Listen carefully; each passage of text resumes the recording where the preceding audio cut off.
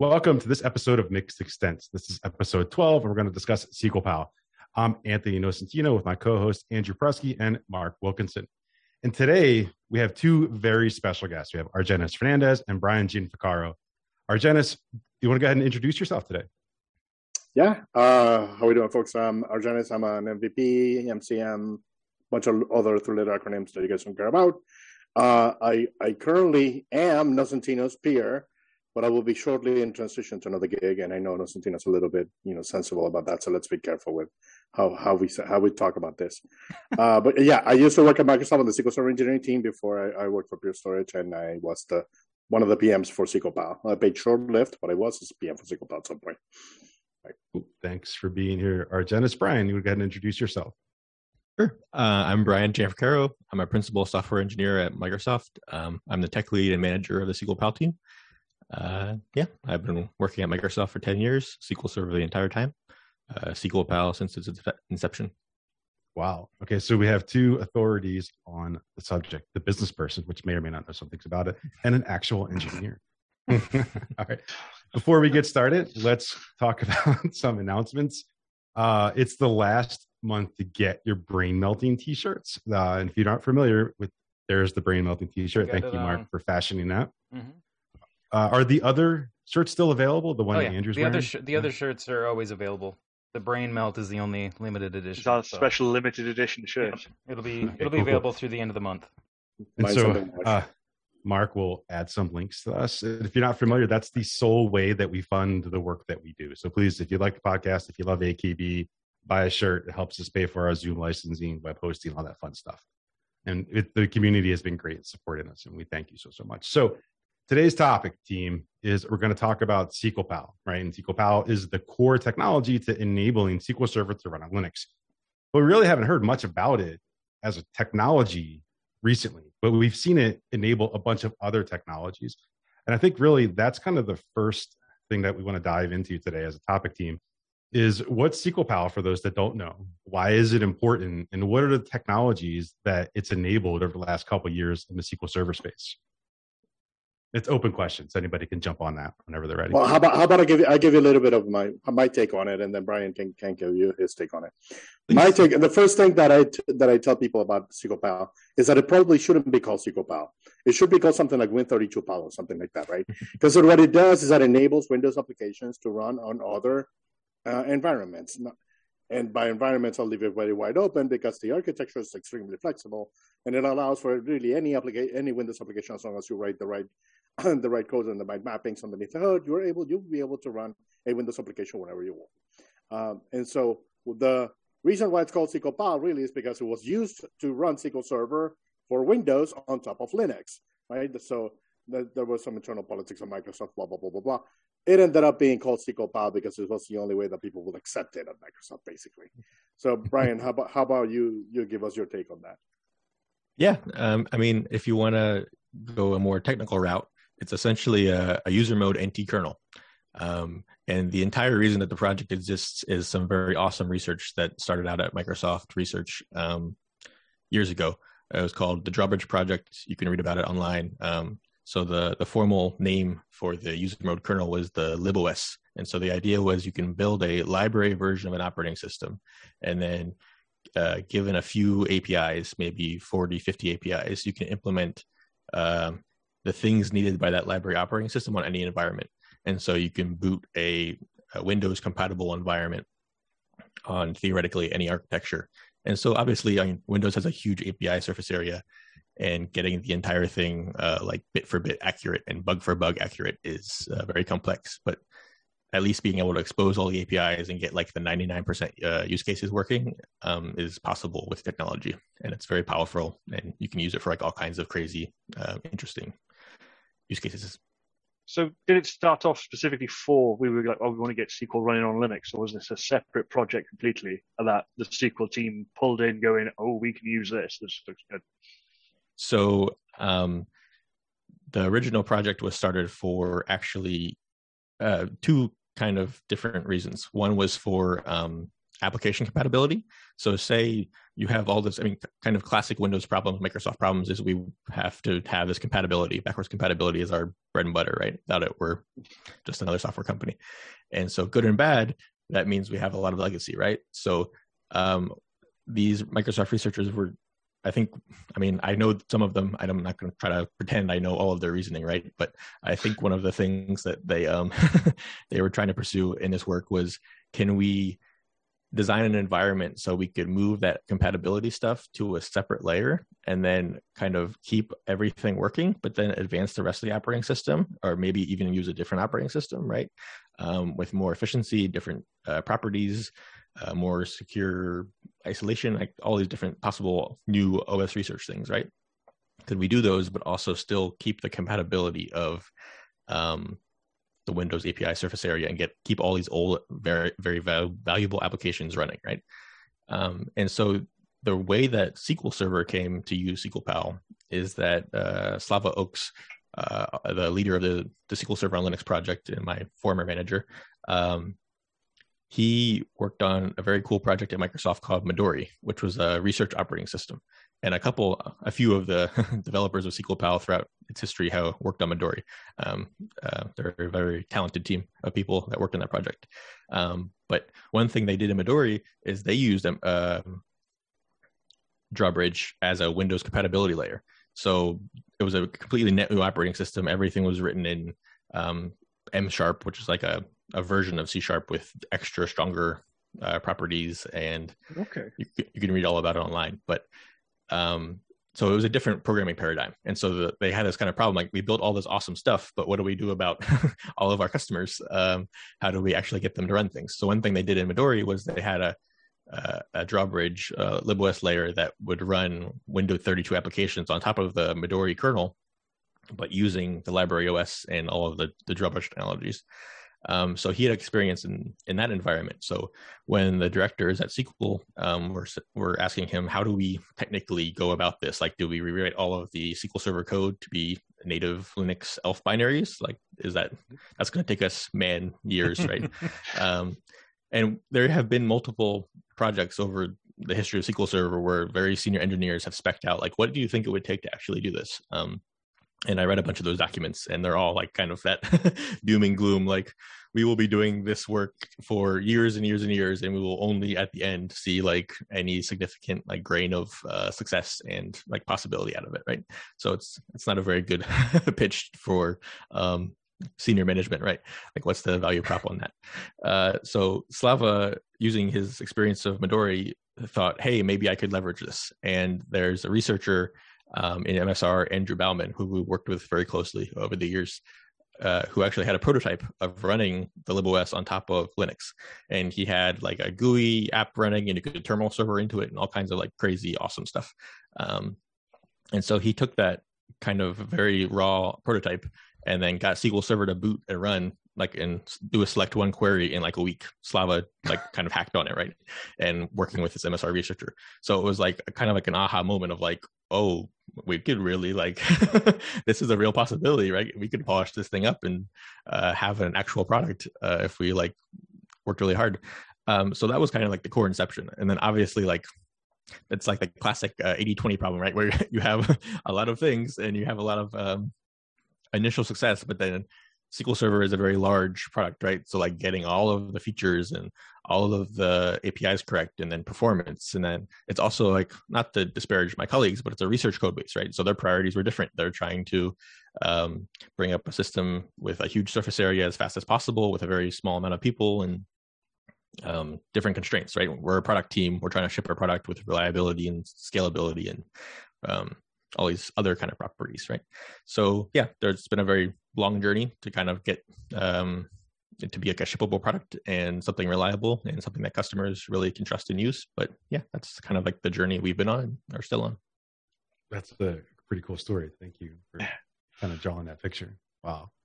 So yeah, you said Drawbridge during that segment there. We'll definitely add that to the resources in the downloads with the podcast so that you all can grab M# as well. We'll stick that on. Yep. Yeah, you guys can grab that and Dig into that. I've read. Oh, sorry, go ahead. Joe Duffy is like an awesome blog to read about Midori. He's one of he designed a lot of the programming principles and concurrency and stuff like that. And so he thought a lot about like, how do you do this kind of new modern design? And the blog posts are like rich, very technical, awesome content. Cool. Sweet. So yeah, I've read that Drawbridge paper a couple of times, and it's some pretty heady stuff. But definitely interesting to read. Well, the other thing about Drawbridge shows an interesting kind of driver for it was sandboxing, right? The team at MSR that was looking into it, they were motivated by their children installing Windows apps and not really being observant of what would happen if they installed an app. So they would really bring that up as a driver for it. So what if it did something that's actually going to sandbox your applications and prevent you from installing that nasty application on your operating system, but just sandbox it so that it wouldn't affect other aspects of the operating system. So that's another key driver for Drawbridge. As an interesting part of the story there. A fun fact, I guess, is that WSL v1 is actually built on Drawbridge technology. So the concept of a Pico process, so a process that is like a shell of a process in which you can swap out the syscall table for that process and have it go to your driver instead. That was all designed by these Drawbridge folks at MSR. And so it was designed for the original Drawbridge project where they could swap in their driver, and then that driver would intercept these 50 libOS syscalls, and then they could reduce the attack surface for this process like greatly, right? Because it's now 50 API calls to audit and make sure that they're very secure and do the correct thing instead of the thousands of the full Windows surface area. So yeah, that was another very cool aspect of the Drawbridge project. Interesting. So going to move on to the next question, but kind of tie it on to what you just described. And so you talked about this 80-20 problem, right? You had to build this thing, got to work your prototype up real fast. And so I guess the question is really like, what were the biggest challenges in bringing that online, and what's kind of still a thorn in your side, or the big challenges that you want to solve in making SQL PAL a thing? Sure. So I guess debuggability is obviously something we had to work on a lot, right? But that's kind of it's like an interesting problem at Microsoft, right? Because Microsoft having excellent postmortem debugging tools is kind of like the mandatory for the experience. Like that's how we debug stuff. That's how we resolve bugs and get things done in our test lab, from customers, everything. We need postmortem crash dumps, and we need the ability to like click on that dump, open it on any machine, and it works, and you can go debug what happened. So the Linux environment is very different. So the way that debugging works isn't normally as convenient in like one click. So we had to go build scripts and tools and automation to try to go make sure that we can make that environment as easy for our CSS engineers, ourselves, anybody that needs to investigate a SQL PAL crash dump. So yeah, that's like a huge challenge. So one of the things we did was build this debug bridge, which I think Eugene demoed publicly in a talk that Argenis, myself, and my other fellow engineer, Eugene Birkov, demoed at a conference in Germany called All Systems Go. So you can go watch that live demo. And I think Bob Ward and other folks may have demoed it at different sessions over the years. But debug bridge is essentially a process that attaches to the SQL PAL process and exposes a WinDebug endpoint. So it knows the WinDebug protocol, and it allows you to attach a WinDebug debugger to a SQL PAL process, and it shows the Windows stacks. And so it's relatively simple, like conceptually, because the WinDebug protocol is pretty simple. It's like kind of like read memory, write memory, give me some of this metadata. And so once you have that, we wrote this program on top of the LLDB. So LLVM is like this compiler framework for Linux or a bunch of architectures actually and operating systems. But they have a debugger project as well called LLDB, and they expose the debugger as a library. So you can write programs against that library. And so Eugene did a bunch of awesome work to drive LLDB to kind of know about this WinDebug protocol, and then expose this debug endpoint so we can actually use our normal debugger for the 99% use case of debugging inside the SQL PAL sandbox. So like I call it a sandbox, but it's like the giant process memory space, right? Because it's all one giant memory address space with these different virtual processors running inside of it. Virtual processes, sorry. And so it gives you a view of everything happening inside of there. So there's kind of this other very small layer at the bottom, which is like all of our Linux specific code. So we actually have special extensions inside of our WinDbg environment that let us go inspect the very small Linux stack. And so it kind of works as an RPC mechanism where like the WinDbg extension writes to a special memory address that the debugger knows about. And then that's how we proxy commands. And then it can send like call stacks and local variables and stuff like that back to the client. And we can kind of look at both worlds at the same time from one debugger. And so tricks like that have been very valuable in actually making our developers productive and being able to figure out what's going on. We also invest heavily in like debug scripts. So we automate like extraction of information out of debug dumps very heavily so that you can know like which process is faulting, extracting all the ring buffers, filtering ring buffers, looking at all memory usage. So like all that stuff we try to script for debuggability so we can make everything as easy and straightforward. Because it's like a very custom and different environment, we want any engineer to have a very easy time at like knowing what's going on and figuring out what's going on. That's very valuable, and we've dumped a bunch of time into it. And so that was kind of like a lot of stuff we did in the beginning. So some of the more recent stuff we did was one thing that CSS has asked us to do is if there's a way that they could easily symbolize these stacks, kind of like with DBC stack dump, we had the stack dump text where you can kind of see get a vague idea of what's happening without actually having to open a dump, because opening these dumps is kind of more complicated on Linux. So we have a new hire on our team, Francis, and he built this awesome tool. So we actually we dump a JSON file whenever SQLPal crashes. And so that JSON file has the memory address of the stack, essentially like a raw stack where it's like a memory address. And then we've enhanced it to have module offsets and actual PDB versions. So he now has a tool that can go look at that JSON file and then symbolize you a stack straight from that JSON file by going and fetching PDBs and kind of doing all the manual work for you. So stuff like that, like it makes the lives of CSS like way better because they don't have to go open every single dump now to figure out what's going on. It's stuff like we take for granted in the Windows world, right? But it really makes things easier and better and streamlines things. And I don't know if we'll ever release that to customers because it relies on public symbols, but theoretically in the future we could have symbols published for SQLPal and customers could use the same thing. Cool. I might have tried to figure out some of that stuff in my initial wanderings in the SQL Server on Linux. So I'm glad to hear that you guys are having the same challenges internally and are building. But you have 30 years of experience on the Windows side, and all those tools have been built. And so now it's, you have to go ahead and do those same steps, I guess, for this platform. Yep. That's pretty cool to hear. Yeah, I mean, one thing also that is very different is like the symbol server environment doesn't even exist on Linux like the way we know it on Microsoft platforms, right? So even getting symbols can be complicated. So Red Hat actually shipped a thing called, I think they call it Debug Info D. So it's relatively new, but it's a Linux equivalent of a symbol server. And so we're hoping to use that kind of technology in the future to make everything a lot simpler as well. Kind of in the same vein of conversation, you've talked a lot about the challenges. Was there anything that you did during your SQLPal development where you're on a Linux system and you're trying to do something and you're like, wow, I wish it was this easy on Windows? Was there anything that was better about this? Or is it mostly trying to make up and trying to catch up to what Windows has already done? I mean, I was always a Unix, like Linux guy. So I'm very comfortable in that environment. I was like playing around with FreeBSD and Dragonfly BSD and like all these niche operating systems when I was like in middle school and stuff. So that was like my fun. So I'm very comfortable.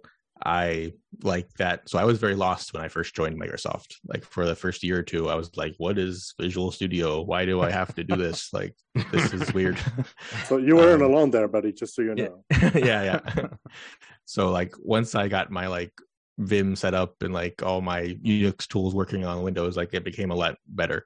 So I think, like personally, it was nice to be back in that environment, like in my daily work.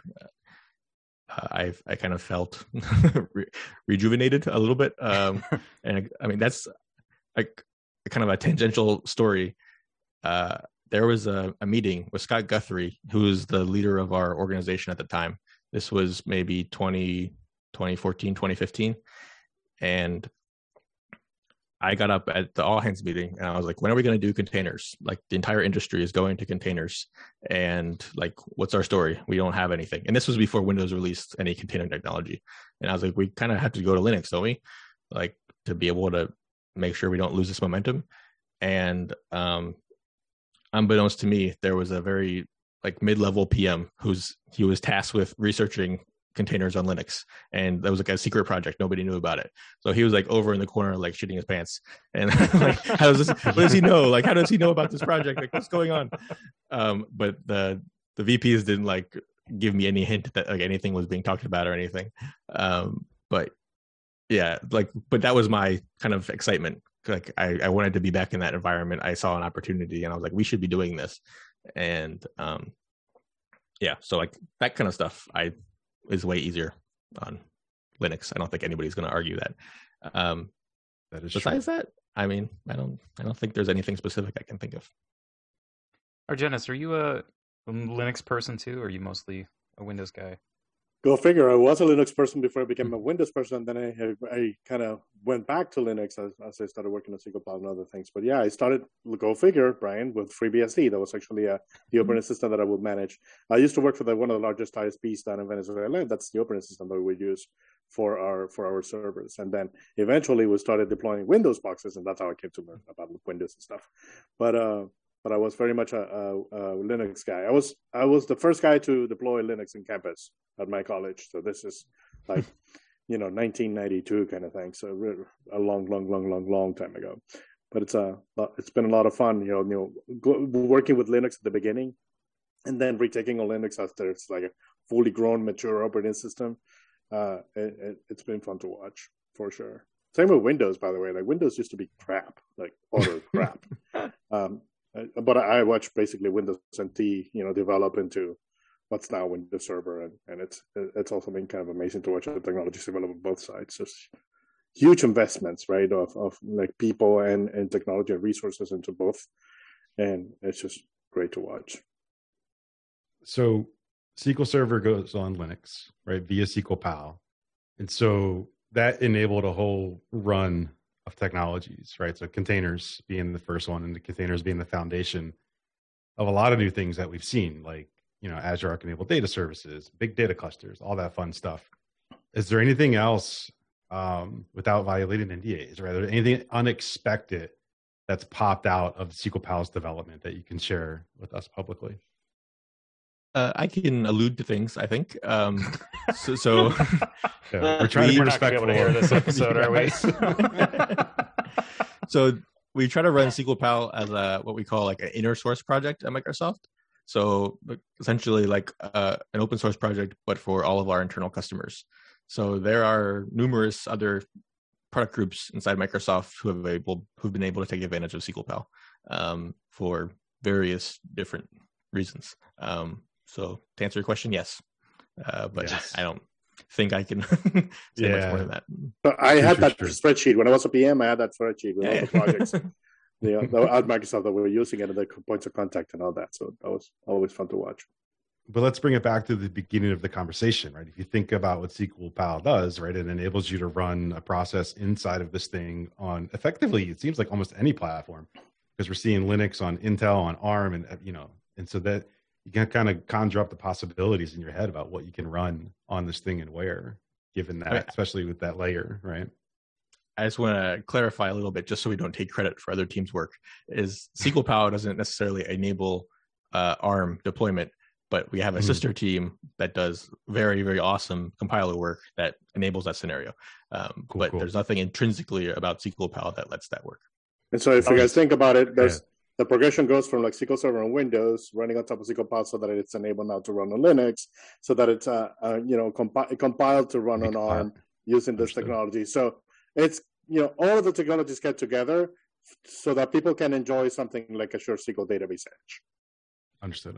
Thank you for that clarification. That was the follow-up question I was, in my head coming there. So preemptive, nice one. Thank you. Preemptive, pun intended. So let's go back to All Systems Go. So I watched that video when you guys did it back in the day, and I scrubbed through it last night just to prep for today. Yes, I actually prepared. And so, good for you, buddy. That's a dig at me, is it? Right. No. That was a dig at me because I took a bunch of time. Right. Yeah. He had to pat himself on the back after spending 10 or 15 minutes with everyone on the call. I think it's called self-deprecating humor, but whatever. Yeah. So the goal of that conference is user mode stuff, right? And being able to facilitate execution in user mode and stay there. Why was SQL Pal positioned there at user mode? And is there special things that can happen inside of SQL Pal that can enable certain performance characteristics of SQL Server, maybe staying in user mode more often and to having to switch out the kernel mode? You kind of dive into either that what you talked about during that talk, or like what you see as the vision for SQL Pal. I guess context. I guess I will tell you a little bit about how we ended up presenting at that conference, because I'll take partial credit for that. A friend of mine on the open source team at Microsoft reached out and said, "Hey, do you guys know about this conference? I think you should be speaking at it." And I was like, "What is this?" So I started digging into it, and I came to show it to Slava and the rest of the team, and Brian and George and a bunch of other folks. And they were like, I think there's something here. Like we should maybe prepare a presentation for this. So we submitted, and we got picked. That was sort of like the first time that Microsoft had ever presented at this conference, right? And it was all about user mode technologies. And one of the biggest kind of drivers for SQL Pal is to try to keep things in user mode, right? So to prevent those context switches between ring 3 and ring 0 of your CPU, right? Those are expensive operations in computing. And overall, the design of SQL Pal is essentially made so that most operations take place in user mode. And so Brian obviously can give you a ton more information on that than I can, because, was always the guy delivering the pitches, and he's the guy actually ready to go. But the conference literally went like that, right? At the beginning, it was me, just giving them a 10-second pitch before people started throwing tomatoes and eggs at me. And I got out of the way, and I let the engineers actually do the talking, right, Brian? Yep. So what's the benefit then to SQL Server and conversely the DBA for something staying in user mode? Why is that important to us? So inherently, syscall context switches are very costly, right? You're entering a different environment. You have to save off all the registers. There's a bunch of stuff that happens for security reasons. It's kind of like a well-known OS thing, right? That you want to avoid context switches for performance. So staying out of the kernel, spending more time in user mode doing your actual work is always a good thing for most applications. SQL Pal tries to do this as much as possible. There's definitely things we can do better. So for example, the reason we wrote the SOS scheduler was kind of one of those reasons, right? We can schedule our own threads. We can spend more time inside SQL Server doing real meaningful work instead of waiting for the operating system to kick us back, right? And so we have a lot of the SOS code inside LibOS. That's kind of one of the core principles. All of the people that worked on SOS also worked on SOS at the time, also worked on SQL Pal in LibOS. So it was the same group of people who were using all the same common code. But one thing we kind of Slava alluded to when he first released or kind of talked about publicly LibOS and SQL Pal was he wanted to get to this vision of all of the scheduler running inside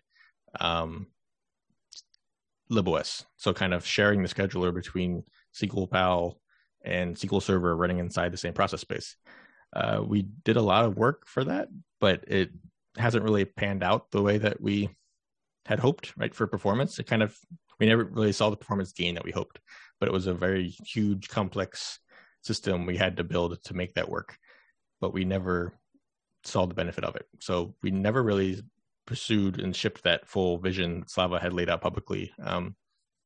But we're kind of revisiting it now and thinking, is there a different way we could do something similar where we can at least keep LibOS in our quote unquote user mode, right? Or the real user mode on Linux, not our fake kernel mode. So yeah. And so maybe we could utilize the SOS scheduler and have the scheduler running in both places, maybe. That's like one idea, right? So essentially, it's like a virtual processor concept on any operating system where we schedule, and like any event essentially becomes an SOS event. So any real NT event, we actually implement as an SOS event, for example. And then the scheduler synchronizes threads and schedules them smartly, theoretically. So that's one thing we're still working on.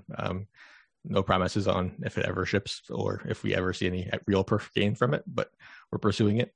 That's kind of always been an in-progress work item. We had like many roadblocks to getting there, just because of the architecture of the code we were running. And so kind of behind the scenes, we've been chipping away at stuff, improving things and kind of removing those roadblocks. And so now we're at a point where kind of in recent past few, like year or so, we've been able to kind of start working on actually trying out some of these ideas and seeing if it actually makes sense. Which awesome. I find fascinating because if you like I said, let me chip in here. Performance on SQL PAL is amazing. It's just as good as it is on Windows. And so if this guy's an improving performance, I mean, it could potentially be a lot more better than Windows. Oops, I said that. But you don't work for Microsoft. It's all good. No, that's right. No, that's right. But it makes sense, right? That you have to drive home that point, right? If I keep stuff in user mode, I can do work without context, it's just going to be faster. And so that's awesome to see those kind of, it's like a side effect of, what you guys did, I guess. And then here we are, and you have like this technology that you can continue to cultivate to get more optimization out of. That's interesting. There are some benchmarks, just to be clear, that we are faster already on Linux than we are on Windows. There you go. Yeah. Oh, are you talking about the TPCC stuff that was published? TPCH. Yeah, we'll grab those links and drop them in. But yeah, basically that was about 3 years ago. They was it number one, wasn't it, for a little bit? I don't recall. For TPCH, was still number one, I think. Yeah. Don't quote me on that, but I'm pretty sure. Yeah, we'll grab those links and bring them. I think I did at Tuga IT in 2017 in Lisbon. Slava taught a pre-con, and I was lucky enough to be there at that pre-con. And he showed not the actual the test run, but he did a demo of that with the data ingestion and just pegging out all of the cores on the system completely in user mode, or almost completely in user mode. So you're looking at HTOP, which you usually see a lot of red on the left. It was almost all green all the way across, and that was incredible to see. And so red being kernel mode, green being user mode. Good stuff. I think this is actually driving the storage industry into starting to embrace a lot more user mode as a core means to drive bits drive bytes from point A to point B, because everyone's like desperately trying to minimize latency on systems.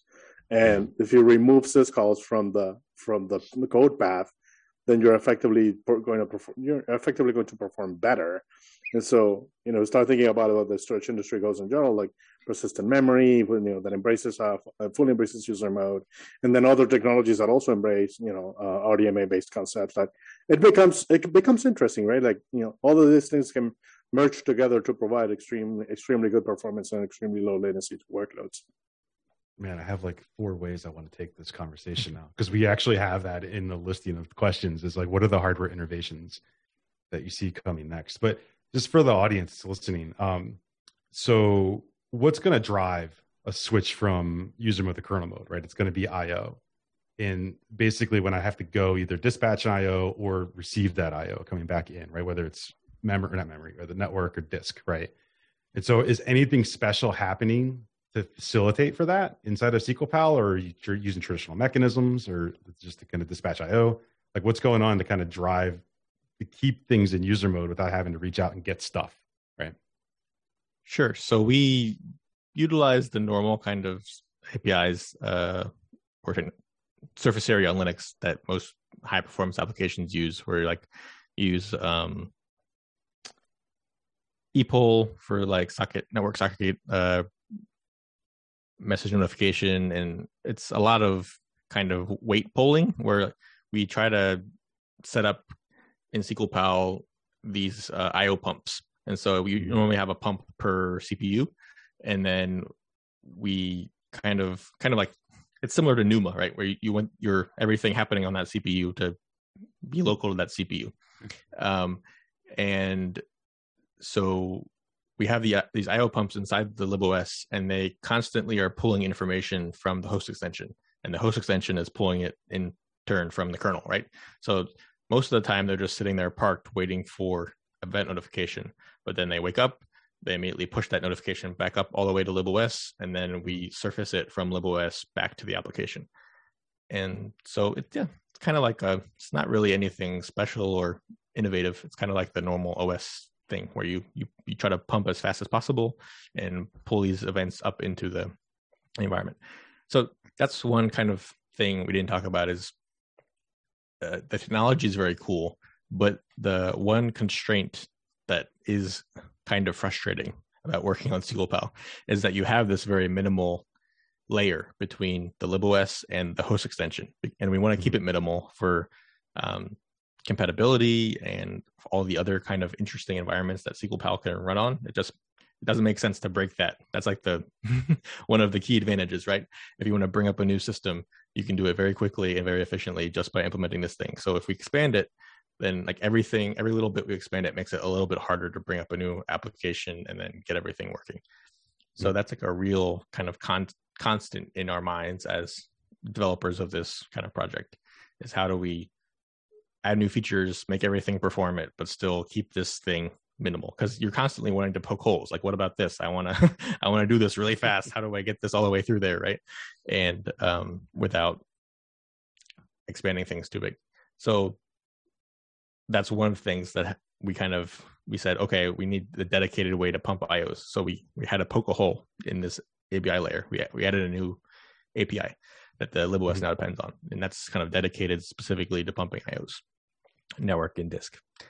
And in the future, I'm very hopeful that we'll be able to use like really cool technologies like IOU rings once they have kind of a more broad kernel adoption, right? Because right now it's like very, very bleeding edge kernels, and you're seeing awesome results from a lot of databases that are adopting them and testing stuff out, right? So we are watching it very closely. We're trying to see what we can do in the same vein of trying to. That's a cool. So for those that don't know, IOU ring is essentially a user mode ring buffer. So you call a special API to Linux kernel. It maps you two rings, or you can configure it like all kinds of different ways. But essentially, it maps you two rings into your memory address space: a ring buffer for submission and a ring buffer for completion. And so you don't have to actually enter the kernel to actually issue or complete an IO or receive an IO completion. You just write to this ring buffer. It wakes up, sees it, or pulls it constantly, essentially, and then we'll go handle everything in the background, and then post the completion back into the other ring buffer, and you can wait on that ring buffer like via a syscall that suspends you, or you can pull it. And they're actually abstracting it so that they can do many different kinds of syscalls via IOU rings, not just networking or disk IO. You can theoretically, if they add support, do any syscall via IOU ring. So it's a very exciting time for Linux kernel nerds, I guess, where the future is very bright. Yeah, I read some of the last test that we're pushing 3.5 million IOPS on a single device. That's crazy performance. Insane numbers, yeah. Yeah, that's mad. Okay. So I've got a question a little higher up. Should anybody be using SQL on Linux outside of a container in production right now?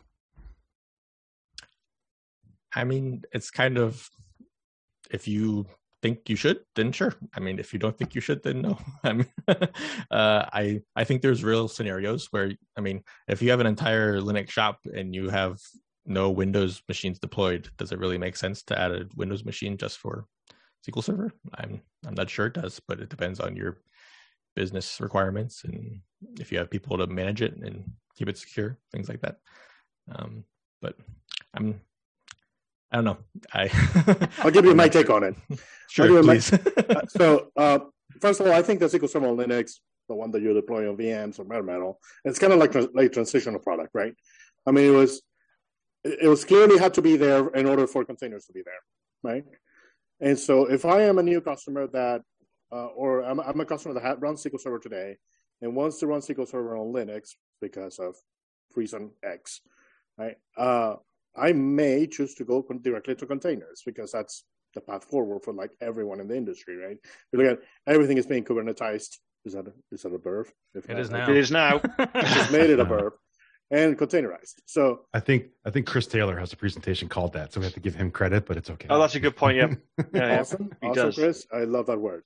Anyway, point is that if the ultimate goal is that you want to containerize things on Linux because that's the preferred operating system, operating environment for containers, then I mean you may potentially go through a phase of growth for yourself and your team where they become comfortable using SQL Server on Linux on VMs or bare metal. You don't necessarily have to go through that though. You may just land on containers at once.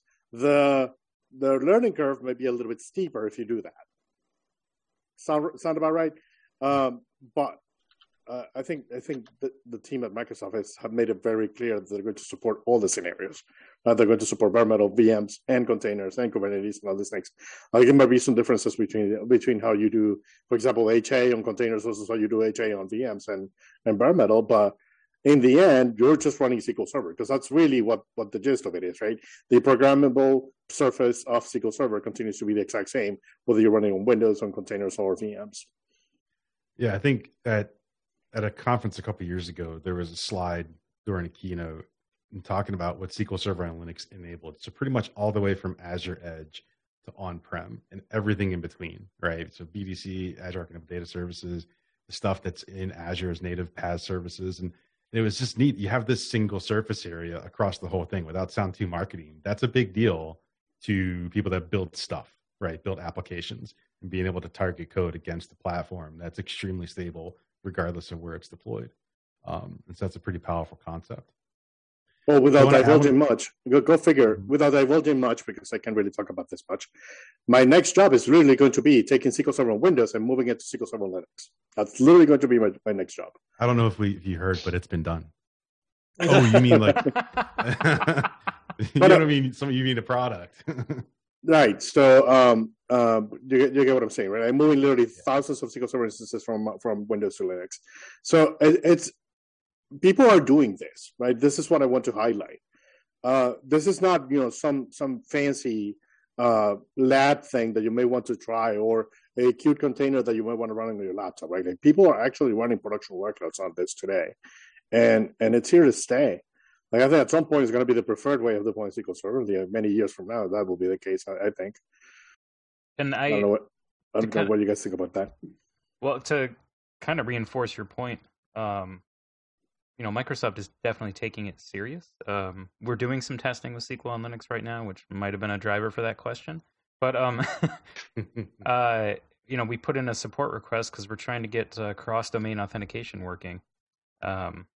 And it was a very helpful support engagement. Like it's definitely not a situation where you're getting treated like you're using some completely out there technology that nobody wants to support kind of thing. It's definitely fully supported, and they were very helpful in the case. So that was cool to experience. The main thing we found with moving one of our instances over into a Linux environment is that SQL's fine. SQL's working there. It's all the stuff that we've deployed around it that's causing us issues because it's been like 20 years of running SQL Server on Windows. So when we try and say we've got a custom PowerShell module that we want to deploy to it, it's just not going to work. Or SQL Server agent jobs calling PowerShell scripts, things like that. But actually just bringing the databases online and letting them run, not a problem at all. Those are paradigm shifts, right? You're shifting a paradigm of how you used to do things on Windows to how you now do them on Linux. And there's obviously all these dependencies that you never understood about your old system that you're now fully understanding because they're preventing you from going somewhere else. And that's a good thing. Like you're learning about your system itself and trying to make it better and make it more modular, blah, blah, blah, blah, blah. And working with customers, they talk about how hard deploying SQL Server on Linux and Active Directory domain is. I'm like, no. It's just that Windows made that so darn easy when you had to do it before. Now you're seeing how the sausage gets made of actual dealing with Kerberos and key tabs and all that stuff. Microsoft just hid that behind a fancy right-click UI or PowerShell command. That's one way to put some positive spin on it, Anthony, because I'd say It's awful on Linux. But it's an experience as Linux nerds that we've had to deal with before, like of getting things bolted together. Brian, can you get one of your Linux friends to just build something like Octa for Linux so that we don't have to deal with the pain of Kerberos? I'll get right on it. Sure. I'm kidding. but you get the point though, right? I mean, things are super complex on other environments because they are not fully developed. The use cases were never driven by a PM, right? No one took the role of PM and say, "Oh, this should work like this." The experience should be based around this. Mm-hmm. It's a bunch of code that got compiled over the years. Right? Like literally, some of the traces of the original MIT code for Kerberos is still there, right? And most of it is actually. And so, we are where we are precisely because that part hasn't evolved the operating system. As demand increases on that particular part of the operating system, things get better because that's just how open source works. So it's just a matter of time, I guess. I think the authentication world though is going to go. I think it's going to advance very quickly in the next coming years because kind of like, I don't know if you've seen, but like Google has this model for like zero trust computing for their CorpNet. And I think a lot of companies are trying to go that similar way, right? Where how can we remove kind of our central IT infrastructure? How can we move to like a more like nobody's trusted, we authenticate everybody in a kind of a WAN situation instead? That's like a much more secure and kind of flexible environment. And so I think to be able to do all of that stuff, I think the authentication story on Linux is going to have to advance and make a lot of leaps and bounds advances. And I've seen some startups kind of start going that way. So I think we're kind of in this prime time where things are going to start going more usability route on Linux, in my personal opinion. Yeah, it makes sense because it's got to be because you're looking at 20 years of Kerberos plus, right? Just in Windows, let alone what it's been academically before that, right? I'm sorry, Andrew, go ahead. Oh, no, it's fine. I was just going to make a comment of it's a really, I say in my sessions when I'm talking about SQL Server and containers and on Kubernetes, that it's a really exciting time to be working with SQL because these new platforms are coming up and the technologies like SQL Pal have enabled things like, the other teams that can use it to work with Azure SQL Edge and things like that. So I was going to say, thanks to SQL Pal and Brian, just massively thank you to your team. Yeah. There's a lot of people involved, far from just me or my.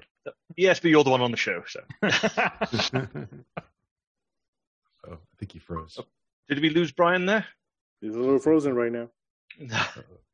Sorry, I don't know what happened. Zoom crashed or my connection died. I don't know. Zoom crashed. It's all right, Zoom. There's no worries. Zoom does that. So welcome back. We had some technical difficulties, but here we go again. So we're going to have one more technical question. I'm going to throw it out there to the team. So external memory pressure, right? And this isn't like a stump the chump question. We're going to just kind of talk about the differences in Windows and Linux and things like that. So on the Windows side of the house, external memory pressure is effectively a solved problem, right? The processes can work with each other to kind of come to some sort of equilibrium so that the system just doesn't, kill processes at random. Now on the Linux side of the house, it's different, right? We have SQL Pal in play.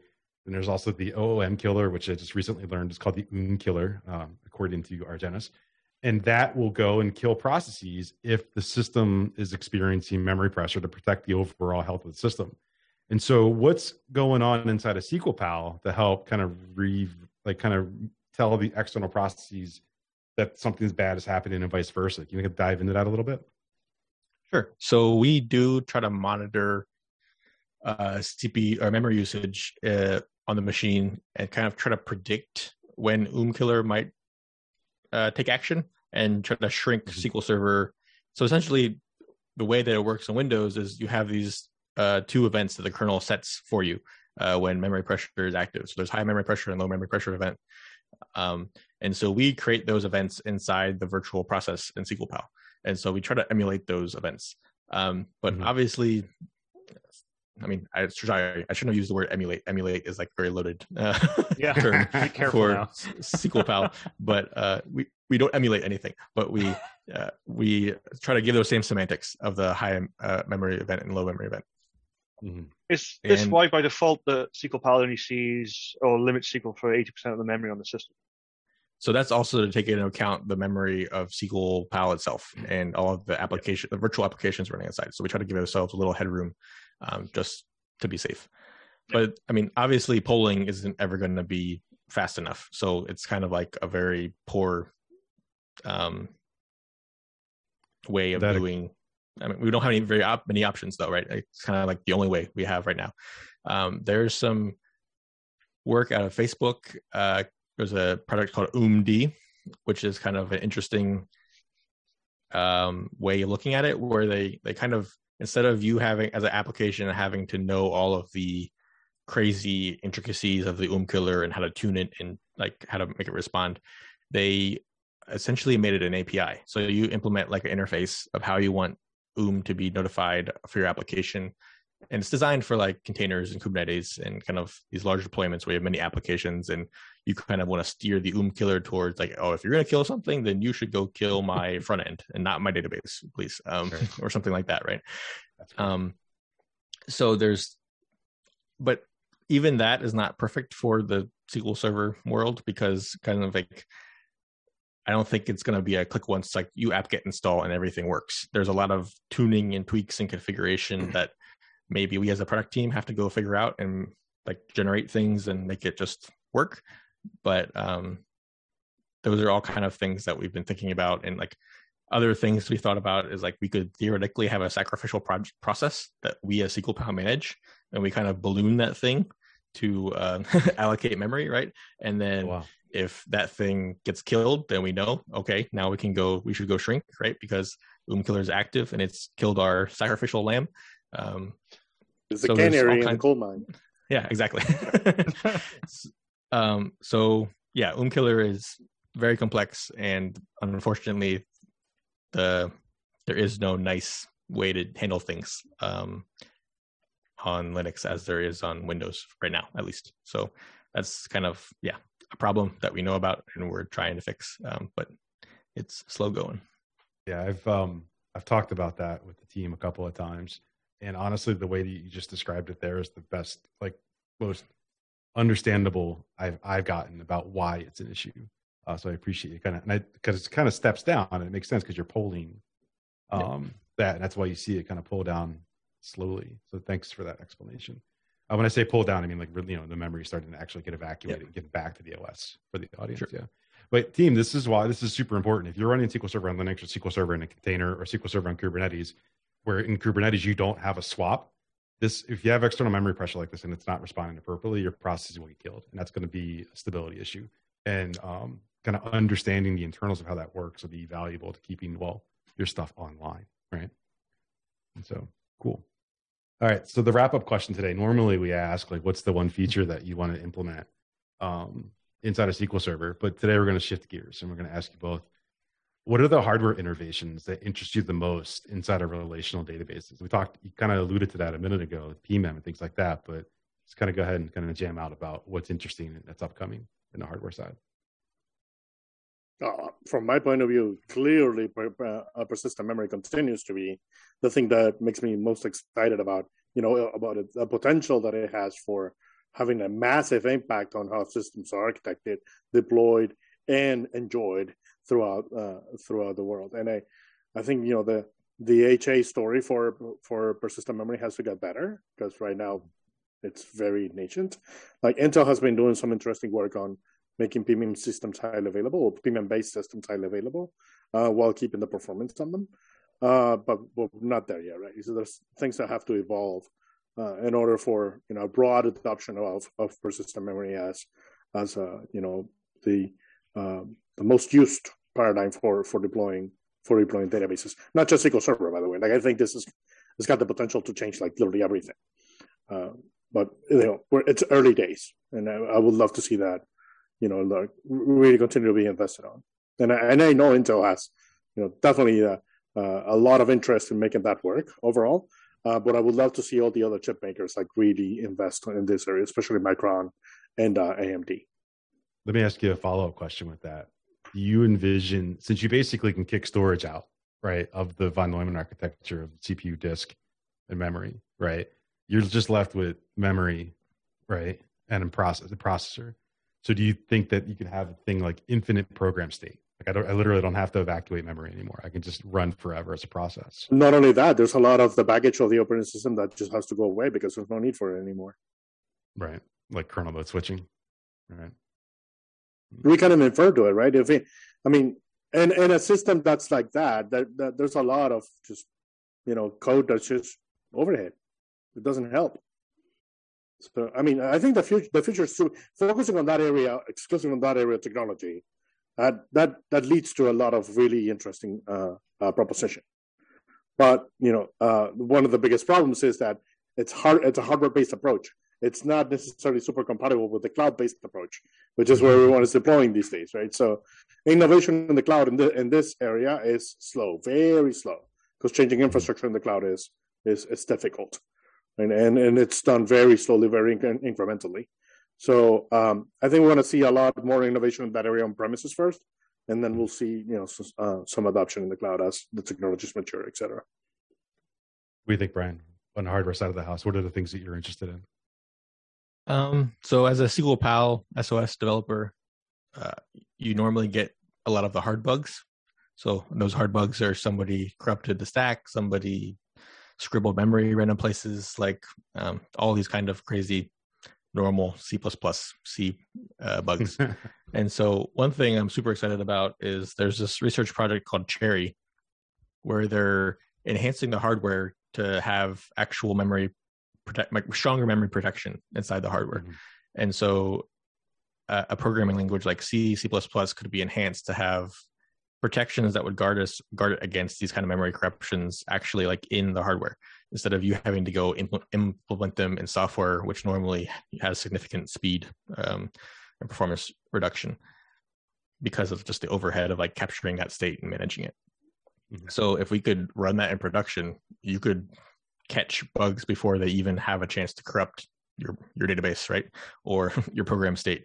So I think stuff like that is like where the future of software development is going to really go next level. And like the reign of C will be over and we'll have some sanity back, right? And like the land of foot guns will be greatly reduced. Just write everything in Rust.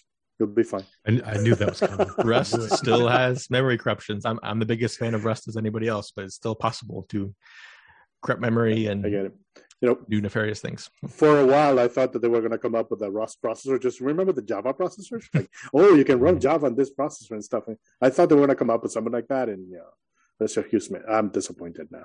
Not enough enterprise applications running on Rust yet. Wait. Right. Yeah. No, well, clearly there's a lot of things that need to improve in technology-wise, right?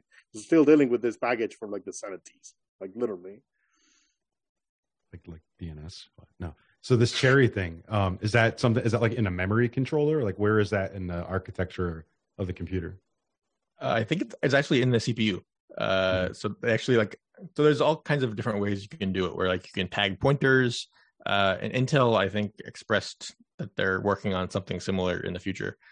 Cherry is just like kind of where a lot of the research happened. And it was from Cambridge.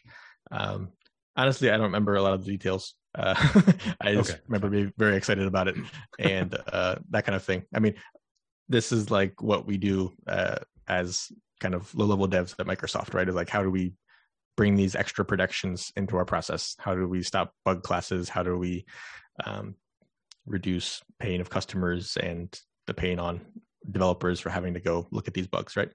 So projects like Google Chrome, like they have a similar problem, right? Where they have a huge surface area. It's very easy to exploit and break out of the sandbox. Like there's all these parallels, right, between browsers and databases, and where you have this custom code running inside this place where you have user memory and you you want everything to be safe. So reducing these bug classes and making sure that everything is as checked as possible while also performant is like the requirement for a successful database in my mind. Cool. Well, I think we're coming up on the hour. I'm going to have to say this might have been the nerdiest mixed extent. Oh, without a doubt. So I appreciate kind of saying something. Yes. Right. So I appreciate Argenis, you coming on and kind of helping us understand how SQL PAL works. And Brian, thank you so much for sharing. I love hearing the stories, like all the, even though we got into all the bits and the bytes like that, but hearing the journey, I think is so cool. So thank you for sharing that with us and your time. And so that's a wrap for this episode of Mixed Extents. Thank you everybody for watching. Thank you.